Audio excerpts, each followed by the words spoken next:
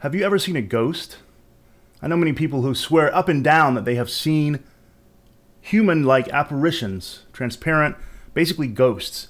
I think I once saw one when I was a kid. I guess I was around 8, 9, 10 years old, and our neighbor, this nice old lady, she died right next door, and basically, like the next day, I was at home alone. My mom was out at the grocery store, and there was knocking on the door, and at that time I was shy, and I peeked around the corner to see through the glass in the door, and it was the neighbor. It was the dead neighbor. I mean, it looked just like her. I freaked out, so I drove my head back, and then I've waited a few seconds, and I went and I looked, and there was no one there. I opened the door, I walked out, no one on the street anywhere. It could have just been a coincidence, but I think I may have seen a ghost. That's my memory, at least. I know memories can be faulty, but if you've ever seen a ghost, have you ever considered trying to record one on video or audio? Keep that in mind.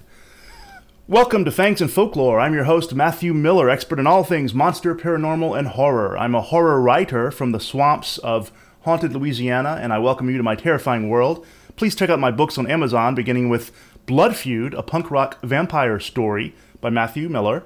It's part 1 in the Gravediggers series. The Gravediggers are a failing punk rock band with no musical talent whatsoever, who keep crossing paths with all sorts of monsters like vampires and so forth.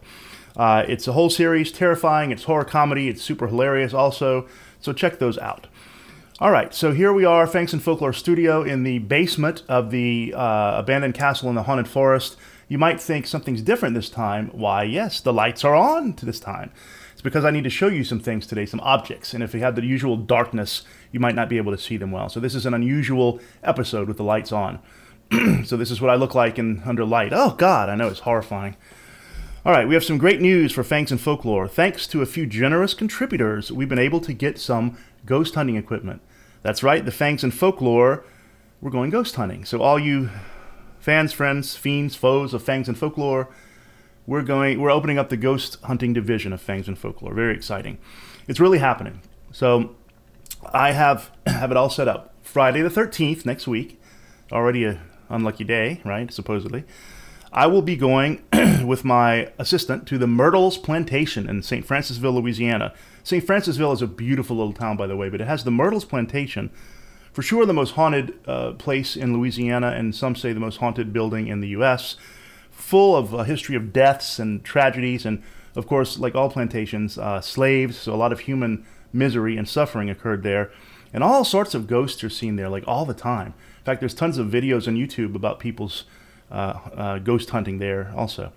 There's also a famous mirror that there's a handprint or something that never rubs off, and people have seen faces in the mirror. So anyway, I'll be taking tons of photos of those too. So I wanted to use this episode of the show to talk about various ghost hunting equipment and my own take on these equipment, ghost hunting equipment, and the theories behind ghost hunting. So paranormal investigation. Ghost hunting, a lot of people don't like it. They say it doesn't sound professional or scientific enough, but hey, that's what we're really doing, right? Now, I'm going to begin with the admission that paranormal investigation is not truly scientific. It can't be. Why not? First, it's not repeatable in an empirical sense. So it's not like we're creating ghosts in a laboratory over and over under the same conditions, right? Instead, we're basically observing without repetition. We're observing. So it's not empirical in that sense. Second, it's non-falsifiable. In order for something to be truly scientifically sound, a hypothesis, it has to be able to be argued against, able to be disproven, or else it's pointless. You have to set up an experiment to falsify the hypothesis. Let's say, for an example, I have this ridiculous hypothesis that water is flammable, okay? That you can light just plain pure water on fire with a match. Okay, well, you might say that's crazy. Okay, I'd say, well, prove me wrong. All right. Here's a match, light it, here's some water. Tss, look, it didn't catch on fire. I've falsified that claim. In order for something to be, you do it over and over in a controlled environment. Yep, sure enough, water is not flammable. In fact, the opposite. And so that's falsifiable. If something's not falsifiable, then there's no way to prove it or disprove it. If I say, hey, you don't know it, but right now on the roof of my apartment, there are little green men from Mars, and I'll leave it at that, you, the viewer, can't possibly prove or disprove that. You're not even here, right? So you can make all the claims you want, but unless they're provable and are falsifiable as well, they're not scientific. You can't falsify ghosts because we don't even know for sure what they are. How would you go about proving that something you see is not really the spirit of a dead human? How could you possibly prove that? At this stage in the research, it's impossible. Third, we don't even know how our instruments will really work. And what I mean is we do know the mechanics of our instruments of ghost hunting, like mechanically, electronically, how they work. But we don't know for sure if they interact with spirits and how they do. We have theories. For example, does electromagnetic energy really allow spirits the power to communicate with us? It's a theory, sure. Seems possible, sure, but we can't prove that in an empirical sense. So rather than call paranormal investigation scientific, I feel more comfortable calling it maybe observational research. And I think it's important to be honest and open and upfront about that. To me, it's like maybe a psychologist observing, say, children in a psychology lab. It's not truly scientific, but it is observational research. It's still research.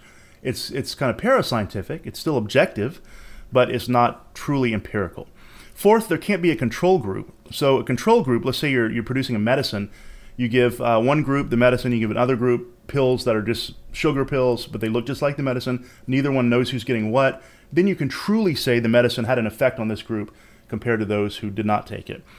You can't really have that kind of variable, the hypothetical variable of a control group in a ghost hunt. How would you possibly do that? Okay, you ghosts, get over here, and no such thing. Okay, so it's basically impossible. So instead of scientific, maybe it's not scientific or not empirical, I would use that word. It's observational research. It's valid. It's as objective as it can be. It's still a study, but it's not empirical. Always begin as a skeptic. It is the most intellectually honest and healthiest way to approach anything. And by skeptic, I don't mean a doubter. I mean someone who requires evidence for things. Extraordinary claims require really good evidence, don't they? Just like the claim that, say, God exists, or just like the claim that, whatever, that ghosts exist. All it means to be a skeptic is that you demand real evidence for real claims. It's healthy. So we need to be skeptics, not doubters necessarily. Don't go in as a doubter, but go in as a skeptic. Let me give you my own personal ghost philosophy. First thing, I want to keep an open mind.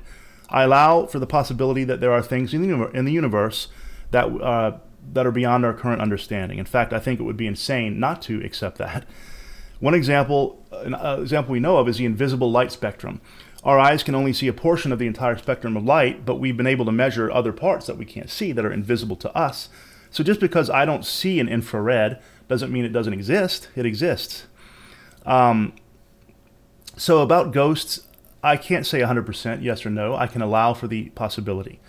Personally, my opinion, I do believe in them. But from an objective point of view, I can't prove it in a scientific sense. What are ghosts? Traditionally, they're believed to be the spirits of dead human beings. The reason for this normally is that they look like human beings, right? You see a figure dressed often in old-time clothes from a previous historical era, and they're walking around and they're acting like a human, but you can see right through them, or they walk through a wall or something like this. If they are the spirits of the dead, that's a pretty strong implication that there is indeed life after death. And I think that's one of the huge draws of paranormal research. Don't you want to know for sure what happens when you die?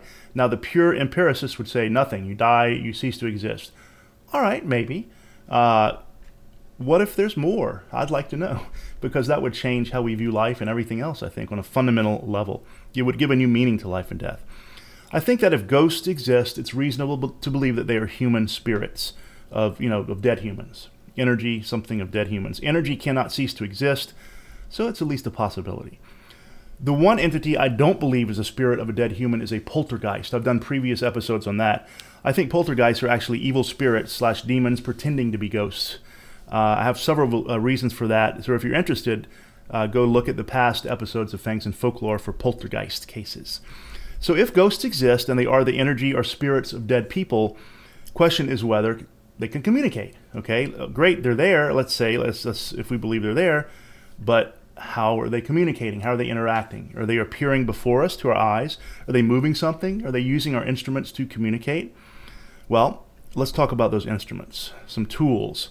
So I've managed to obtain some ghost hunting equipment I'm going to show you from Ghost Stop, which is a company I first met at Scarefest that I've gone to every year to sell my books. It's a horror convention in Lexington, Kentucky. It's fantastic. And they were there, and I got interested, so I did some research on them.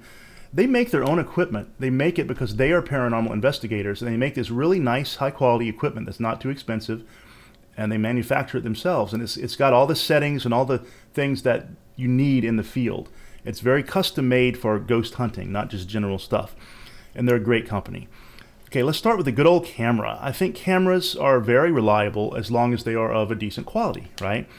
The camera I'm going to use as the main camera on this ghost hunt, as the light time camera, is the iPhone 13 Pro, which I'm recording this podcast on. It is a great camera. It takes superior images. It also takes great photos in dark conditions, and video, boy, the video is great. You can get 4K, 60 frames per second, professional quality video.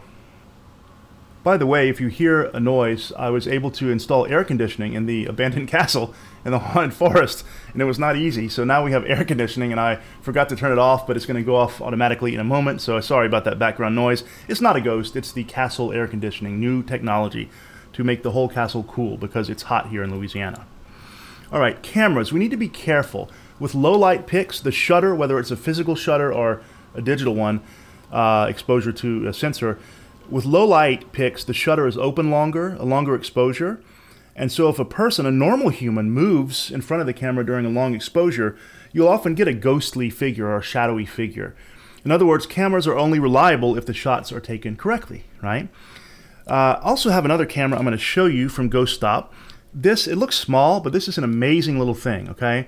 Basically, I'm going to turn it on, and they came with this tough, waterproof, tough casing that you can take on and off. So I'm going to turn it on. Basically, it takes photographs and video, 4K, 30 frames per second, in the infrared and ultraviolet light spectrums, as well as regular light. So you can see in the dark in this. It can be a pitch black room, but you can still see everything looking through the viewfinder. Now, it doesn't look like that now because the lights are on, obviously. And I'm not going to go turn them all off. That would be just a waste of time. But yeah, it's a nifty little thing. It's small. It's not fancy, but it's got some great technology. And so with it comes this, which is an infrared and ultraviolet light source. And it clamps right on. You have to take this case off, but it clamps right on with magnets. You can add, 4 if you want, however many you want. And basically, what this does is produce light. So if I turn it on, all right. So the back here, you have power button. You have the intensity of the light.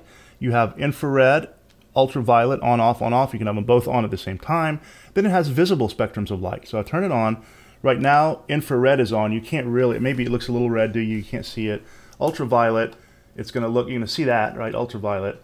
And then it has a full spectrum of different colors of visible light, right? For whatever, I'm not sure how to quite use that, but that's kind of neat that it has that. So this is going to be attached. I have 2 of them. One of them, the magnets were inserted backwards, so they sent me a replacement for free. They're great customer service. So I'm going to attach them to different things, and that way you can see in the dark. It's brilliant. So for daytime pictures, I'm going to take it with the iPhone. I'm going to use this, the Phasm camera, and it's brand new. It's an updated model for the night shots because you can see in the dark. All right, so cameras. Why does it matter? Why do ghosts appear in the dark? Skeptics would say, or doubters might say, well, because in the dark we think we see things, but we're not really seeing them. We're not really sure. Darkness does seem to produce more ghosts than daylight. One theory is that they're transparent, so you just can't see them as well in the day. The sun makes it harder to see lighter things. Another theory is that ghosts, being spirits or energy, exist on different frequencies of energy, and those frequencies happen to be best viewed under certain parts of the the light spectrum, and so they happen to be the ones that our eyes don't see, something like this. They themselves, if ghosts are real, then they are in a different frequency than we are. All right, next, the EVP recorder. EVP stands for electronic voice phenomena, and I did a whole episode on that as well. This one's actually not custom made by Ghost Stop, but it's a good one. It has these microphones and 360, so it's a nice little model, and I'm still learning how to use it. It's actually got a lot of complicated software, but that I don't really need for my purposes. Basically, EVP, okay, so that's what it looks like. There's a lot of different kinds of EVP recorders, right? This is just an audio recorder, but, it's a decent one. All right, so the EVP is it's used to ask questions aloud and then just wait in quiet to allow a spirit to respond. Sometimes audible responses do occur. You hear an answer, but much more frequently you hear nothing. And then when you go back to review it, you hear kind of whispers on the audio. These are often intelligent whispers that answer questions you ask, and they're clear. Now, so you heard silence with your ears. Now, I think high-quality EVPs are quite convincing, and they're quite fascinating to me. The idea is that somehow the electric device allows ghosts the energy or the format to communicate. The best EVPs, like I said, are whispers, which seems to imply that if they are ghosts, it's difficult for them to communicate with us. With electronic boosting, however that works, the best they can do is a whisper. Maybe the audio device can amplify their voice. I don't know. No one knows. Maybe it's the electromagnetic field or something else, but it seems to work both on analog and digital recorders as well. And, if you're just hearing something like, it's just meaningless, we try not to read into it. But if you ask, like, hey, what's my name? And you hear a clear, your name is Matt Miller, that's kind of something you want to investigate, right? That's kind of interesting there. A cousin to the EVP recorder is what's known as the Spirit Box. It used to be called Frank's Box.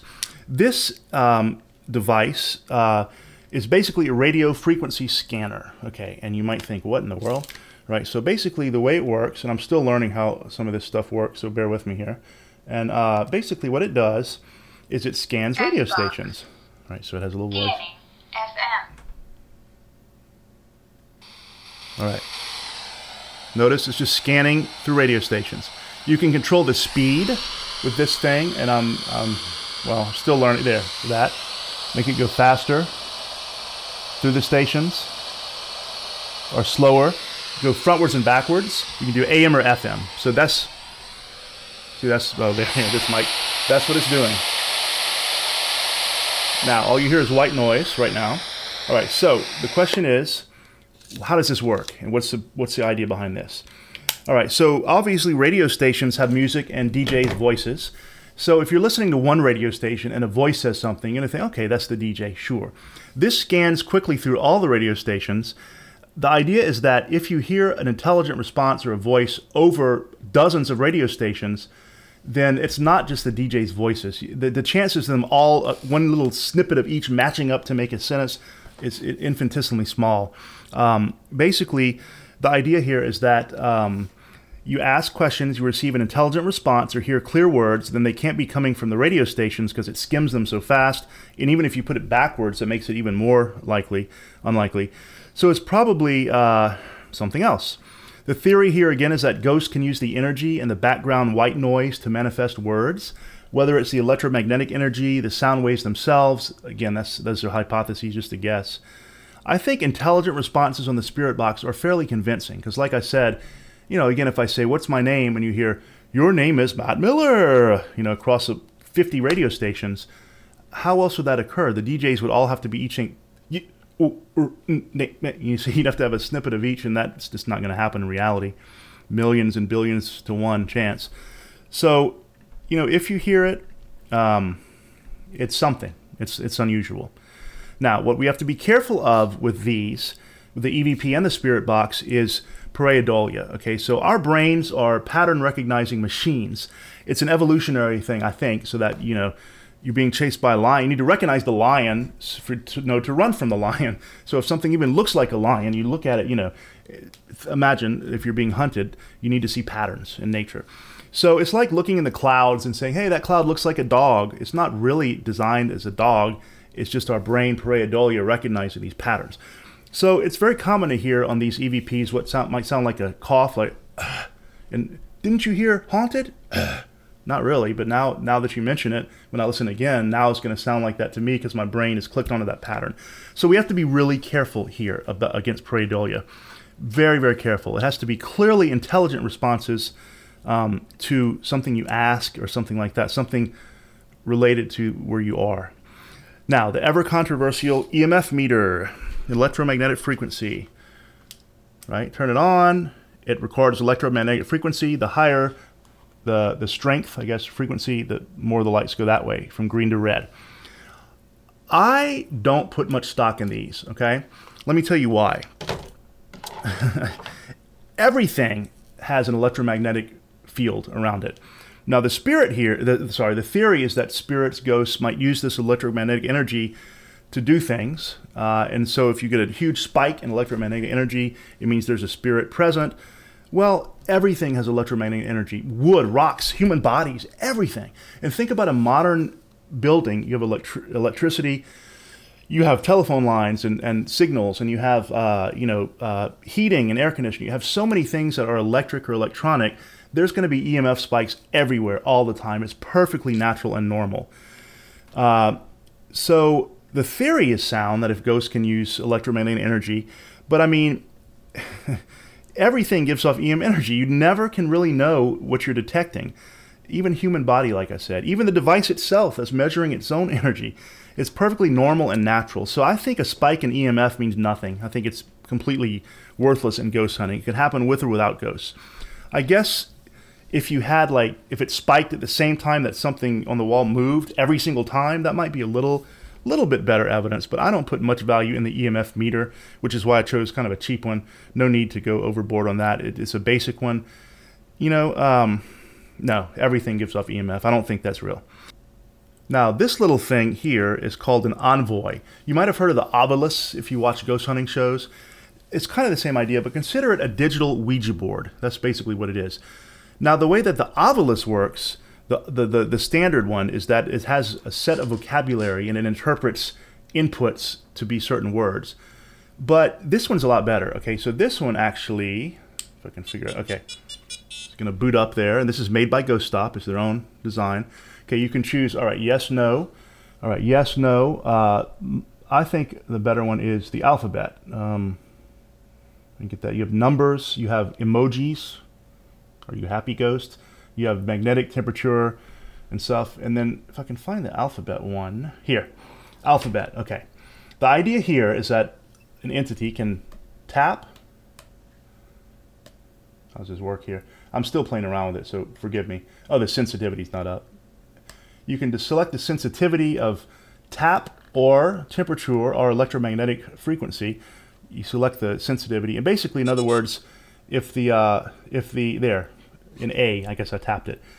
Okay, so the idea here is that through tapping it or through temperature or electromagnetic energy, a spirit can choose a letter as it scans through the alphabet and spell something out. You can choose how fast it scans through the things, I think. Yeah, it can go really fast or really slow. All right, and basically, again, the idea here is that a spirit, presumably, can choose a letter, one letter at a time, through a burst of energy or something, or tap even, spell out a word. Now, you might think, boy, that's a stretch. I admit, yeah, like I said, it's kind of like a digital Ouija board. I would think on this, all right, if you're spelling out words, okay, what is my name? And it spells out Matthew Miller. Okay, that's pretty amazing. What we have to be careful of, again, is that it doesn't spell something like MPQR. Say M, oh, it means Matt. It really means Matt. That's pareidolia. With the Ouija board, the physical one, there's always the possibility that the people touching the planchette are moving it. And really, that's how it works. Who made that? Milton Bradley. That's how they wanted it to work, for people to get nervous and without realizing it, subconsciously move the letter planchette. Sorry. This is digital, electronic, and it doesn't depend on the input from the user, so it's much more objective. Okay, so that's why the Envoy is better. Okay, so moving right along, we have a couple more things. We have a good old thermometer. Okay, good old thermometer. Now, these days we use digital thermometers, right? All right, you turn this baby on. You get a temperature. It has a laser. So if I want to see what temperature is that sheet, I'm sorry, that brick wall with stains on it, 72 degrees Fahrenheit. Cooler than me. You point it at things, you hit the trigger, it tells you the temperature of what the laser is on. Okay, and it does this through a temperature sensor right here.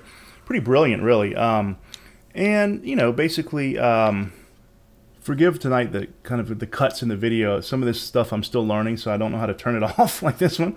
I'm not sure how to turn it off. So anyway, that's why I'm cutting the video, because I don't want you to sit there and watch me for several seconds like a dummy. So, all right. So yeah, these thermometers. The idea here is that if ghosts indeed use latent energy in the room to manifest or to communicate, then that takes energy from the room, which will naturally make the room cooler. All right, it turns off by itself. Good, just leave it there. Whew. All right, so it makes the room cooler. So throughout human history, when people, throughout ghost lore and human history, cold spots have always been associated with ghosts. And I don't mean just like a cool spot. I mean like it goes from 80 degrees to 20 degrees in 1 second. The problem, of course, is that temperature fluctuates normally, doesn't it? And especially old houses and buildings, which tend to be ones we investigate, have drafts, cold spots, cracks in the walls. The only thing, to me, the only kind of convincing evidence from a thermometer would be if there's a huge, drastic, sudden temperature drop in one spot, and especially if it coincides with something like a painting falling off the wall, right? 80 to 20 degrees or something ridiculous like that. Traditionally, that's associated with a ghost, all right? Now, thermal cameras, I don't have this one yet, but hopefully we can get one of these soon.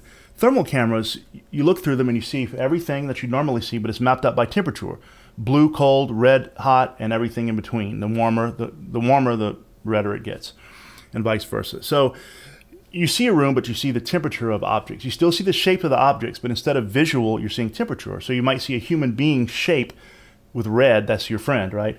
You see a human being walking by in bright blue and there's no one there. Okay, that means that something just walked by that's colder than the room around it.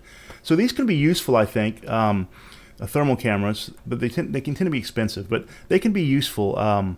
Electricians use them all the time, by the way, to see which wires are hot. So we have that idea. Okay, another thing we have, the last thing I believe, is this. And I'm not going to turn it on because it's not going to work if I just move it around like that. It's a laser grid, okay? It produces a laser grid on a wall. The idea that if something passes between this and the grid, you'll see it. It'll break the laser. You'll see a spot. This one's kind of cool because it's not just your standard one. What it does here on this screen is going to document the shape. So if I move my hand like this, it's going to have like a little hand moving. The movement, the temperature of something between this and the wall, okay, between the sensor and the wall. So that's really cool. You can set the sensitivity and so forth. Again, the idea that if something blocks the sensor, you're going to see not only the lasers on the wall turn dark, but this screen is going to record it. So this, you want to have a camera on at all times because it doesn't have an internal memory. So what you want to do is be filming that, set it up, just leave it, let it go all night. And these all have good batteries, but they also can be plugged into a wall socket. All right, so, and then one more thing, this little gadget here for when it's dark and you want to see, one of the headlamps, right? And it works pretty well, actually. It has different settings and different brightnesses and all that, oh, wow. So, yeah. So that's cool if if I'm out the Myrtles Plantation, you're out on the grounds at night, let's say, and you can't see because it's dark, and you don't want to trip over a stump and bash your head in, so you use that. Okay, that is our equipment. Again, thank you so much to the generous donors, and they don't want their names mentioned. If you do want your name mentioned, let me know. Contact me the way you normally do, and I will mention your name as a sponsor. And I'm also going to have some perks for people who contributed. I consider them in the fan club, the Fangs and Folklore fan club. They're going to get some exclusive content and all sorts of cool stuff. If you would like to become a member of that fan club, I'm going to post my PayPal address here, and you can always just send a contribution, and it'll tell me if you want your name mentioned as a sponsor, and you will get into the fan club any amount, get special exclusive perks, and so forth. All right, let's talk about positive evidence. What do I personally accept as evidence? Again, can't prove anything either way empirically, but if you get a clear photo or video that's a human apparition and no one's there when you took it, that's pretty good evidence. That's pretty strong evidence. Careful of pareidolia. I also consider clear, intelligent words and responses as EVPs or on the ghost box as compelling evidence. Cold spots carry less weight for me unless it's instant and drastic change, if it coincides with something else happening. Objects moving by themselves, that's pretty good evidence, isn't it? So, painting flies across the room for no one touched it. That's pretty amazing. But you have to be careful that it wasn't like an off-balance object, a door that naturally shuts when you open it because it's off balance on the hinges, the wind in an old drafty building, a minor earthquake. A lot of places around the world have these minor earthquakes that you don't always just feel, but they're there. And if objects, unstable to begin with, a little bit of wind, a little bit of shaking might knock it over. Or we might inadvertently knock it over and not realize it when we're moving, something like that. If an object is stable and strongly attached to something and it flies across the room, I'm going to count that as grade A evidence. Great evidence. Again, I don't consider changes in electromagnetic energy to be good evidence. I think it's possible ghosts use that energy. The problem, like I said, is that everything has an electromagnetic field, everything. So outside of a scientific lab, set up to block EMF from everything else, there's really no way that's going to work. What about orbs? If you're not familiar, if you watch ghost hunting videos, but if you don't know, then orbs are these little white dots that appear sometimes floating in video on cameras. And some people think they're evidence of spirits, that that's what spirits look like in their non-apparitional form. But I don't count these as evidence at all. Dust, insects, lens anomalies, light flares, there are many perfectly natural explanations for orbs. To say that they're ghosts is really a long stretch. These things occur all the time on normal cameras, and they're always dust. Dust is a big one. And then just anything, light flares, and there's 100 different reasons. 100% natural orbs. The only way I could see these is some kind of evidence. If you see an orb and you say, okay, if you're a ghost, touch the left wall 3 times, and it goes, boop, boop, boop, now touch the top wall, boop, boop, now spell out my name, something like that. But that never happens. There's always just something floating around. They're not ghosts. Any anomaly that seems impossible by the laws of nature can be examined as evidence, of course. You leave a room, no one's there, you come back, and there's writing on the wall. Okay, someone could be tricking you. There's different ways that could happen, but it's definitely worth examining. Perfectly edible food rots away in seconds. This has been documented before, too. Let's take a look. That's abnormal. People flying around, things like that. Anything that doesn't happen normally, naturally, is worthy of investigation. Remember in the movie Poltergeist, which I consider one of the top horror movies of all time, the original Poltergeist, that scene where the daughter's sitting on the table in the kitchen or the counter, the mother turns to do something, and when she turns around, all the chairs are stacked up on top of the table. If that happened in real life, that's evidence right there. By the way, they filmed that in one take. While she was looking down, the set people actually took the chairs quickly and constructed them on the table. That's so cool. So yeah, evidence levels. That's Ghost Hunting 101 for you. So Friday the 13th, my assistant and I are going to the Myrtles Plantation. We got a room and everything. I'm not going to tell you what room it is because I don't want to be stalked or harassed, but we got a room, and it's a haunted room. It's one of the rooms where many, many things of apparitions have occurred. This place is full of ghosts to this plantation, ghosts everywhere. And we're hoping that we'll get some evidence. And I'm going to be honest with you. If we don't, I'll let you know. I won't fake things for you. I'm not going to just force something either. If we do, we do. If we don't, we don't. I want to wish you a little bit late, but a scary new year. 2022 is over. It was one hell of a tough year for me for different reasons, but I hope it was good for you. And I think 2023 brings promise and hope. If you like the Chinese zodiac, it's the year of the rabbit, by the way. Finally, the studio here in the basement of the abandoned castle in the middle of the haunted forest, I'm pretty sure it's haunted by a friendly ghost. We have a little Casper here. I've tried to make contact. I'll try one last time for 2022. Friendly ghost, if you're here, give us a sign of your presence. Give us a friendly sign of your friendly presence. Maybe it's not so friendly. Crap. I'm going to get out of here. So yeah, next episode is going to be 13th, the Ghost Hunt. As always, sleep well if you can.